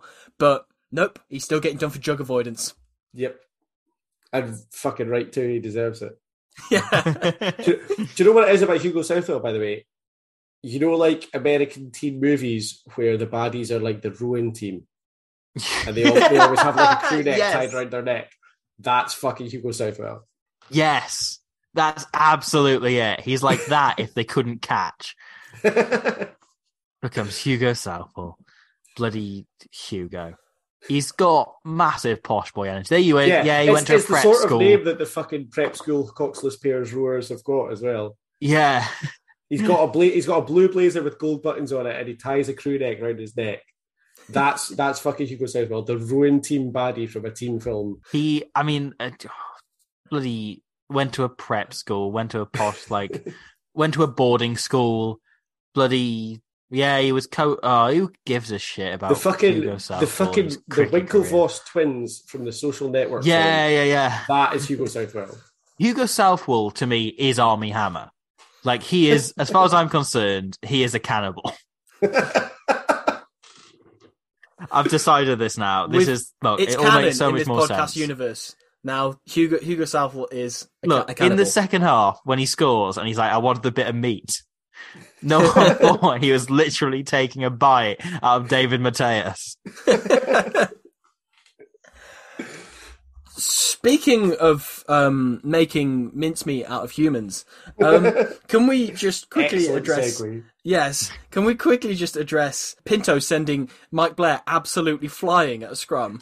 Yeah. Oh, yeah, What a yeah. shithouse move. Yeah, it's incredible. It's what I love about it, right, is the Scotland scrum absolutely mullers the Portuguese one, and Steve Walsh looks at it, goes, I can't be asked to pick out my penalty from there, so he penalises the 9 instead. But then, right, so because Mike Blair's lying on the floor, Sean Lamont runs in to play scrum half. Does he? From the scrum. He runs in and literally has his hands on the number 8's back to get the ball out. Do you think and you can't do that. You're now offside. Well, no, I think he's been inspired by the Canadian 10-man scrum of 1987. I think that clearly he's been revising his Rugby World Cup tactics. He is desperate to get a part in the Revenant 2. Yeah, exactly. The only thing, okay, there's maybe 2 or 3 things that are in my notes that you would tangentially say are tactically or technically related to rugby in any way. But one of them, considering this was only 50 years ago, just says scrum engagements fucking hell. Yeah. They just launch at each other. And again, I don't remember that happening. They do the slow-mo of it, and you can very clearly tell that Scotland are going on N and Portugal are going on gauge, with it being 2 syllables, and you can see it on the slow-mo. They've very clearly got different timings, and they just end up flying into each other at different speeds. Yeah, and I think it might be Rui Cordero who just stands up in a scrum and it gets to I think Steve must have said N and Cordero stands up, and it gets to engage and the Scottish Rovers piles into him. It's fucking wild. The commentators have a really weird time with Cordero. Keep saying he's clearly scrummaging very illegally. He's given trying to give really in-depth scrummaging advice to this international prop, and it's clearly not going in. Yeah, and when you think about it, in 15 years of difference, when we engage in a scrum nowadays, you get the scrum engagement call from the ref, and you're basically holding on to each other's armpit and then leaning forwards. Whereas on the touch in the 2007 World Cup, they're basically going fingertip to fingertip at arm's length, and then he goes engaged and you just go as fast as you fucking can. It's so dangerous. I noticed that Ewan Murray didn't bother doing the touch on the touch pause engage. Oh, really? So it's just well, what's the point? I might as well just stay in position and then just I'm not going to get penalised for it. I might get told to do it, at which point I will. A load of the times he just didn't bother doing it, and it's fair enough. It's pointless. My outstanding memory of Ewan Murray is that he was always technically a fantastic scrummager. And much in the same way as Xander Fagerson does for Scotland nowadays, he'll just do what he wants to do for the first couple of scrums, and if he gets pinged, he'll start doing what he's told. Yeah. But he starts off just going, fuck, I'm gonna do what I always do, and if I can get away with it, I'll get away with it. And if he like you say, if he tells me to start doing the touch, I'll do it. But he was always a great, technically a brilliant scrummager. Yeah. Absolutely. For sure. Scott Murray scores a not try, gets disallowed, there's a knock on, and then it's half-time, and we get to the Bank of New Zealand half-time wrap. Not to be confused with the Bundaberg half-time wrap. Very different things. And they have New Zealand lock James Ryan, not that James Ryan, and Andrew Mertens sat in there. And they have, during this half-time period, they're sat with a glass table with on it a ball and what I can only assume is a waffle iron. It's amazing how even that James Ryan's punditry isn't as good as Adam Beard's would have been. Anyone with that name, it's just it must just be in the name just how much worse they are than anyone. It's worse than the former Welsh fitness coach Adam Beard. Is worse. That was the old rivalry. You always used to bang on about James Ryan versus Adam Beard 1.0.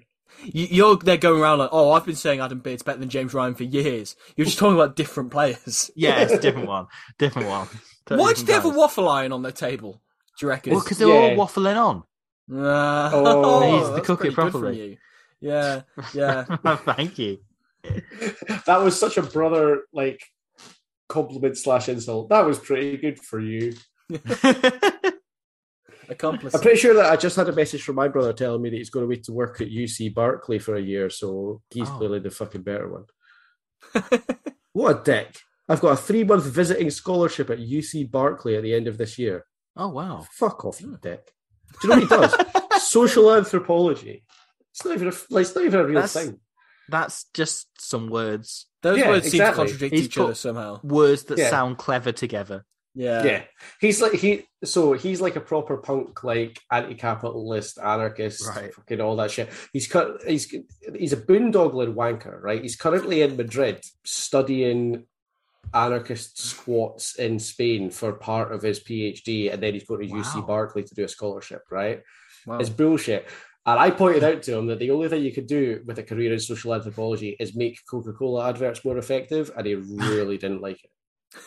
So I'm going to continue to do stuff like that until he fucks off and stops telling me about all this amazing stuff he's doing. Sorry, I've totally derailed you by being annoyed. No. Not a chance. We exist to be derailed. The great way to do this is just hire your brother, and he can never say anything against you again because you can just fire him. So he has a first from St Andrews, right? I said again, he's a wanker. But he also was at Dundee and at Edinburgh before that, trying real degrees before he realised that he could just do a made up one. And the year that he graduated and everyone was making a big deal of him, we were having Christmas dinner, and everyone was like, "Oh, and Luke got his first from St Andrews." And so because he'd been at Dundee and Edinburgh before that, I said, "Yeah, but I mean, if I turned off Gran Turismo every time I wasn't winning and just kept restarting until I won, it's basically the same thing." And my mum was fucking furious, even though she doesn't know what Gran Turismo is. Oh, but she's into it now. She's having to spike play it to learn. She has to go and find it. I just want to race a Gran Turismo without restarting any times, Johnny. How do you feel? Fuck off, mum. This has got this is weirder than anything. No. You've got a lot of family issues to get through, clearly, and you've come on a family podcast. I thought that our pods got weird, but this has got really weird, and it's not even you; it's just me. I've just gone weird all on my own. So tell us about your mother. So usually on the Scottish Rugby Pod, we've got 5 of you there, so eventually Cammy has to shut you up and make somebody else speak. Whereas here, not a chance. I've lost the host voice we were talking about. Yeah.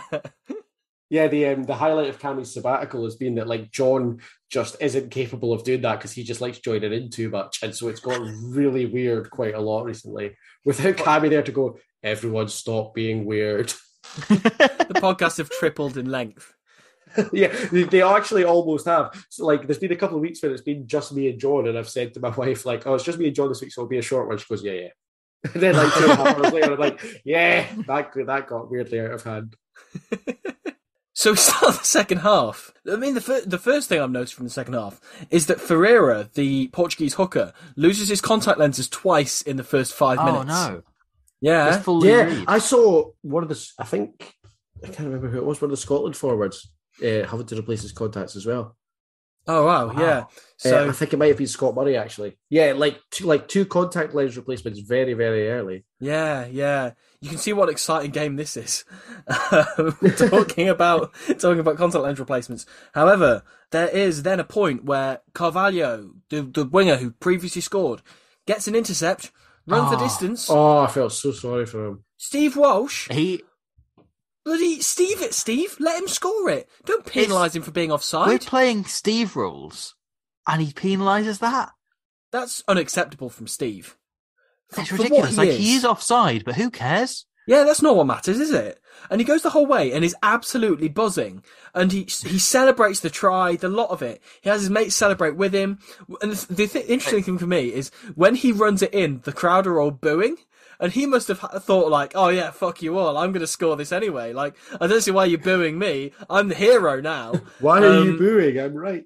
Yeah, and then he realises they're booing because they're actually being supportive, and he's absolutely fuming at Steve Walsh. Yeah, it takes him a long time to realise as well. He celebrates, he gets up, continues celebrating some more. His teammates come and celebrate with him, and it's only eventually once he realises no one else has come back, none of the Scottish players have headed back, nothing, that he heads back.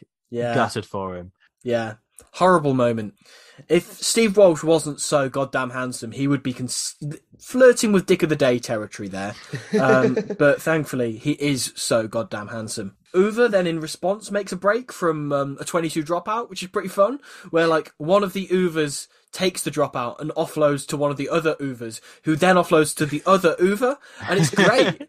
They're all in unison. It's proper rugby value shit there. Oeuvre of Uwers. Nice. See, that's a good one. This is why you're here, Jonny. Thank you. Yeah.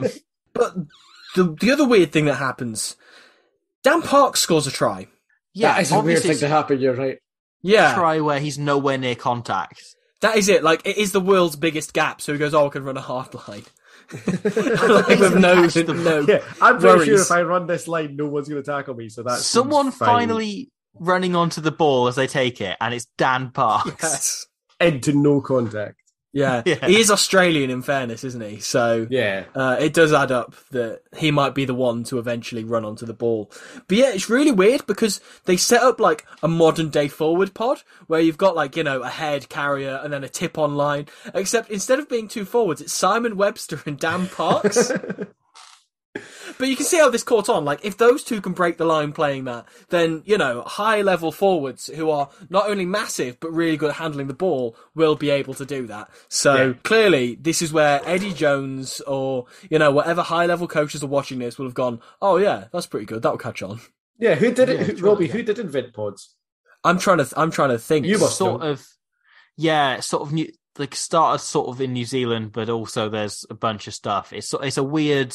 A lot of things sort of converged around in that sort of 2013, 14-ish. Yeah. It's an odd one. It's sort of a lot of like different ideas sort of came together, and I think it's the All Blacks are often like they kind of invented having skillful forward packs, didn't they? Yeah. So I feel like that's where it must have originated. I feel like this. Do you know what's better than one skilled forward? 3 skilled forwards. Yeah, exactly. I'm not sure if there was one point, as you say, where like it kind of like became popularized. I think it was a gradual thing, wasn't it? And then having like 10s running out the back of that was like, whoa, that's next level. But Dan Parks did quite the opposite of that. So yeah. It's much like his. I mean, I had a segue in my head and it disappeared the moment I had it. Well, I was just going to mention his drink driving. Oh yeah. I forgot. Do you remember that? Yeah, that was a good one. Where he. Again, in one of these things I came across when looking around the game earlier today was that Glasgow considered terminating his contract, but instead said after he was done for drink driving, having 3 times the legal limit in his body when he was driving, instead Glasgow said, we'll continue your contract on the condition that you come in by train. Shouldn't be a problem since they're taking my license away. Yeah. Like, although that said, one of the other boys can't give him a lift. He has to come by the train. Yeah. Has to get the train. Bit of a problem at the minute, but hey, Sean Lanine wasn't a no. Yeah. There's Hugo Southwell scores, as you say. Bloody, again, let's move on. Kelly Brown scores shortly afterwards. Yeah. I love the like totally it's not unfounded, but just like totally random hate that you've got for Hugo Southwell. Yeah, I've always had it. It's been long term. I remember one day watching a game and not realizing he signed for Wasps and being so angry I had to watch Hugo Southwell now. Honestly, I'm just glad he's retired. I'm glad he's gone. I'm glad I'm only going to have like 5 games of him in this World Cup and then we're done with him. I never need to look at his face again. Did he play in 2003? I don't care. I don't think so. Okay. If he did, like, from now on, we erase him, so it's just an invisible player who is like scoring tries or whatever. Like, you know, on the 2011 Rugby World Cup game, when a player gets yellow carded and you sub them off, and it replaces them with an invisible player for the 10 minutes. That's what Hugo Southwell is. It's just that's not a relatable reference, by the way. It's not a very specific glitch in but like I an know almost you would get 15-year-old it. video game. You would get it, and you're the other person hosting this podcast. So it's like player not found scored a try. There we go. No, Hugo Kelly Brown's Southwell try did is not very nice. play in the 2003 World Cup. Okay, hey! thank you. Our fullbacks in 2003 were Chris Patterson and Glenn Metcalf. Jesus Christ. So, Kelly Brown scores. Kelly Brown's try is good. Yeah. Lamont has a bit of a run, pops it off the floor. Kelly Brown does a nice step and scores. The commentator says it's a try for the substitute and has a moment to look at his team sheet. Yeah. He's not wrong. It was a try, and it was by a substitute. Portugal nearly score another absolute blinder. Oh, it would have been incredible. Yes. Where Pinto does this little delayed pass where he goes for a bit of a half gap and then threads it through to one of the replacements, who I'm now going to need to check the name of. It was Lavala, is what he said, but there is not a player called Lavala in the squad. Portea? So, yes, I think it was Portea. Yeah. Portea, who came off the bench on the wing, and has a great little run down the wing. Steps inside two men. Was the commentator mixing up his team sheet with the USA? I think that's very probable. But Scott Lavala didn't play in that game. He did play. Did he? Yeah. I thought he didn't. Anyway, who cares? Anyway, that's probably what happened. But then that bastard Chris Patterson makes a try-saving tackle on him on what would have been one of my favourite tries of the World Cup, and would be one that, let's be honest, Rugby World Cup would share to this day. Where it's like, oh, remember the time when Portugal did this?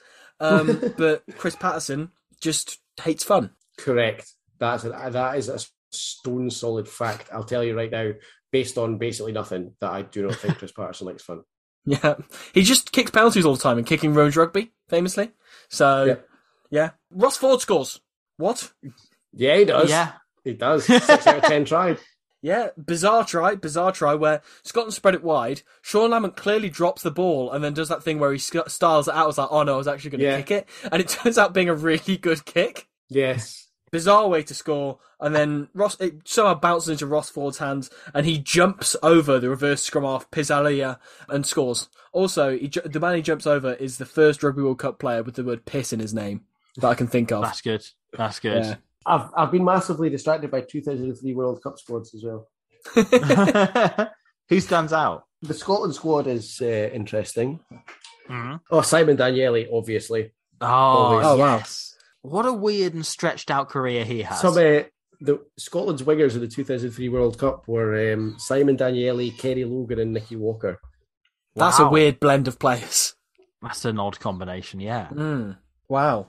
Because that with Ross Ford scores in the 76th minute, right? And shortly after this, we get to the inevitable conversations about man of the match, as we shall ourselves in just a moment. But first, the commentator steps in with one of the most unbelievable moments of accidental partridge I've heard in a long time. So I've got 3 clips. The first is him about a couple minutes before they name the thing. I've got 3 clips. First, a few minutes before man of the match is named. Assuming that Rory Lamont has been named man of the match. Not quite yet. We're anticipating that. The announcement was the attendance, which was just over. Then, right, minute or so later, he brings up again. He turns to his co-commentator, David Soul of Caving in Edinburgh, and asks, would Rory be your man of the match today? Oh, I think so. He's been at the heart of everything that Scotland have done that's good. He's very secure under the high ball, 2 great tries. And he's just such a strong and powerful runner. So having asked both of his colleagues, Rory Lamont's definitely man of the match, isn't he? Yeah, it's nailed on. That's 100% who we'd all go for, right? And if you picked anybody else, you would be daft, is essentially what he says. He then says... I've just got some slightly surprising news regarding the man of the... This is the pitch side person who then chimes in. It hasn't gone to Rory Lamont. The vote has in fact gone to Portugal's captain, Vasco Uva. So somewhat surprising, maybe a bit of a compassionate vote there for the Portugal captain making his debut in the World Cup. No, I actually agree with that. I said Rory Lamont before because I saw a picture of him when the announcement was being made. But I wouldn't disagree with that. I think Vasco Uva has had a tremendous game for his side, and without him, they certainly could have been a lot further behind than they are now. Unbelievably partridge. Firstly, it's the fact that Vasco Uva gets given man of the match, and it's just it's one of those hilarious things that happens in World Cups where it's like, nah, fuck you, Scotland, we're going for someone Portuguese. It's just to be in solidarity with them, and that in itself is hilarious. But then him really doubling down and being like, oh no, that's 100% what I would have done, yeah. But the most baffling thing is that he insinuates that the entire time through their commentary of this game, they've just had like a small picture of Rory Lamont like framed that's just sat on their commentary booth. Is that actually the reason I was thinking of Rory Lamont was that I was looking at a picture of him. And momentarily he was the only rugby player I could think of.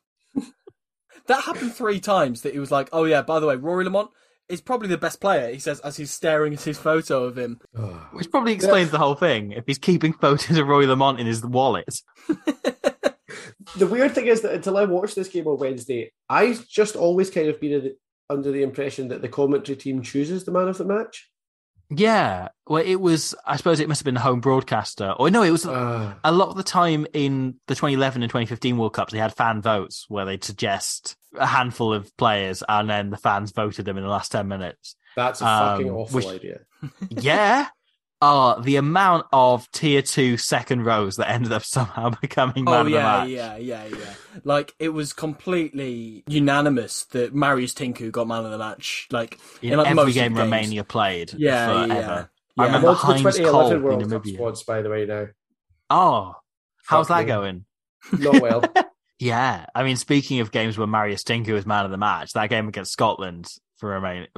Yeah, banger. There's some interesting forwards. Sorry, do you know what? I'll come back when you're doing 2011 because we've already done it, mate. We've already done it. Oh, fuck's sake, so you have. All right, well, in that case, I'm saying it. Scotland's forward pack in 2011 was pretty good, and then the back line was fucking terrifying. Yeah. Graham Morrison, Nick DeLuca centre pairing. We'll start from the scrum halves, right, which is where it's good. So bearing in mind that I've just said scrum halves are where it's good. Chris Cussiter, Rory Lawson, Rory Jackson, Dan Parks, Joe Ansborough, Nick DeLuca, Graham Morrison, Simon Daniele, Max Evans, Sean Lamont, Rory Lamont, Chris Patterson. Holy fucking Christ. That is terrifying. I don't remember Rory. You could have got a game in that tournament. back line. The handling's awful. I wouldn't have had the commitment to smash my head open against Al Strokosh, though, so I couldn't have had Ansborough's place. Hey, at least Rob Dewey wasn't there, right? Rob Dewey, who I have nothing against and absolutely will not be looking over my shoulder for the rest of my life. It's exactly Was what not someone in who that had something against him but lived 5 miles down the road of him would say. Should we do man of the match and dick of the day and everything then? Please, let's do okay. it. Which do you want to start with? Well, let's start everyone man of the already match. knows who everyone's dick of the day is. Okay, well, Robbie, you're about to pick your man of the match, and I would quickly like to invite you to just look at your phone, because I've just sent you a photo. You have sent me... So who's your man of the match, Robbie? Who's man of the match? Come on. Get on with it. Who's the man of the match? Obviously, I think the man of the match is going to be Gavin Kerr, because I've just seen a picture of him. Why do you think that then? Why do you think that? What about him? Well, I think there's some power. He was really in everywhere. I think you'll choose him as man of the match. Inevitably. I think we both will. So who is your man of the match? Well, I've got some news for you. Okay, my man of the match is not, in fact, Gavin Kerr. I'm not currently looking at a picture of him, so that really helps. But my man of the match is, in fact, I don't know, this guy, Scott Lawson. That's who I said as looking well. at a picture of. I agree with that, actually. I think Scott Lawson was excellent, and I think if not for him, Scotland would have scored fewer than the 56 points that they scored in this game. Yeah, I'm going to go Scott Lawson. That's categorically right because he did score a try. Yeah, that is correct. And also, I just was so surprised by him. I want to celebrate his performance in this game because I'm not being all bloody woke picking front rowers as man of the match. But yeah, no, I thought he was great. Bloody I women also picked next, Scott am I Lawson. right? Yeah, there we go. So he was offloading, he was catching crossfield kicks, he was brilliant. It's too easy to pick the guy who scored 2 tries and then jug avoided his way for the rest of the game. And if I was looking at a picture of him, maybe I would have picked him. It's also way too easy to pick the captain of the team who have lost 56-10 as well. That's such an obvious selection. Come on. Pick, isn't it? So we've got what two votes for Lawson and 1 vote for Kerr. That's it wrapped up. Let me tell you, no, we've got 3 votes for Scott Lawson because I agree completely. Unanimous. Player of the tournament. Oh, we've Let's got go. player of the tournament contender now, Scott Lawson with hair. It's Scott happening. Lawson with It's hair is an happening. important distinction. Scott Lawson with hair, the prototype Cody Taylor, is our unanimous man of the match. There we go. That rarely happens. I did not expect that to happen today. Scott Lawson steps up into the leading contender so far, the leader on the leaderboard for player of the tournament, moving ahead of George Cregan and Rocky Elsom and Richie McCaw, who now fall into a joint second place behind Scott Lawson, as things should be. And I love going that. Going That's off the how best thing that's happened. Going off how the 87's eventual vote for player of the tournament went, it's going to be a real tussle at the top of that table. Given in 87, Jonny, just so you're aware, player of the tournament was eventually voted to be a Rottweiler. Amazing. Dick of the day. Oh yeah, we've got to pick one of them. So obviously I had written down Sean Lamont from the very start. I had that and I did not change from that. I'm sorry. Nothing happened to convince me otherwise. Well, for about 77 minutes of the game, I was in agreement with you. I was just like, oh yeah, I think it's just going to be Sean Lamont for the shocker blonde hair and the orange gloves. But then Chris Patterson made that try-saving tackle on what would have been an absolute blinder. Oh. So it's obviously Chris Patterson for me. That's anti-vibes. Yes. That's fair. Chris Yeah, that's Patterson, the eventual Dick of the tournament in 2011, gets his first vote in 2007 here. There we go. Which was very unlikely. What a lovely man he seems to be. Yeah, to all accounts. and what a great player But- as well. Yeah. So I think there's two standout contenders. One is Steve Walsh for disallowing that Portuguese try. Yeah. And also for not being as handsome as he would be yet. Come on, Steve. Age into your face. But my dick of the day, right? It's Simon Webster. The man who contributed all of the orange gloves. Oh, yeah. You know what? In fairness, if I'd known that that was his fault, I might have voted for him as well. I'm sticking with Sean Lamont because the hair and gloves combo for me. Yeah. It was still a choice that Lamont Step made, up. wasn't it? Yeah. But it's very much like a butterfly effect thing on your Dick of the Day selection, is Robbie going for Simon Webster. So I think that's a very smart selection. Yeah. Also dropped a pass at one point. Oh, so, no. rounds it out. He also set up a try for player not found. So, and Dan Parks. Like, this is, to be honest, yeah, you're right. His list of convictions is endless. So, speaking of things that are endless, this podcast is about to leave that list because it's felt that. But Jonny, thank you very much for joining us. It's been a delight. It's been a pleasure. Where can people find you? Where can people find the podcast? Where can we find everything else? It's been great Rob fun. Thank you Dewey, for by having me. when I say people find you, I mean Rob Dewey. Well, I'm not find going you. to tell you where I live because Rob Dewey's on his way. You can find the podcast on Twitter is at Scott Rugby Pod.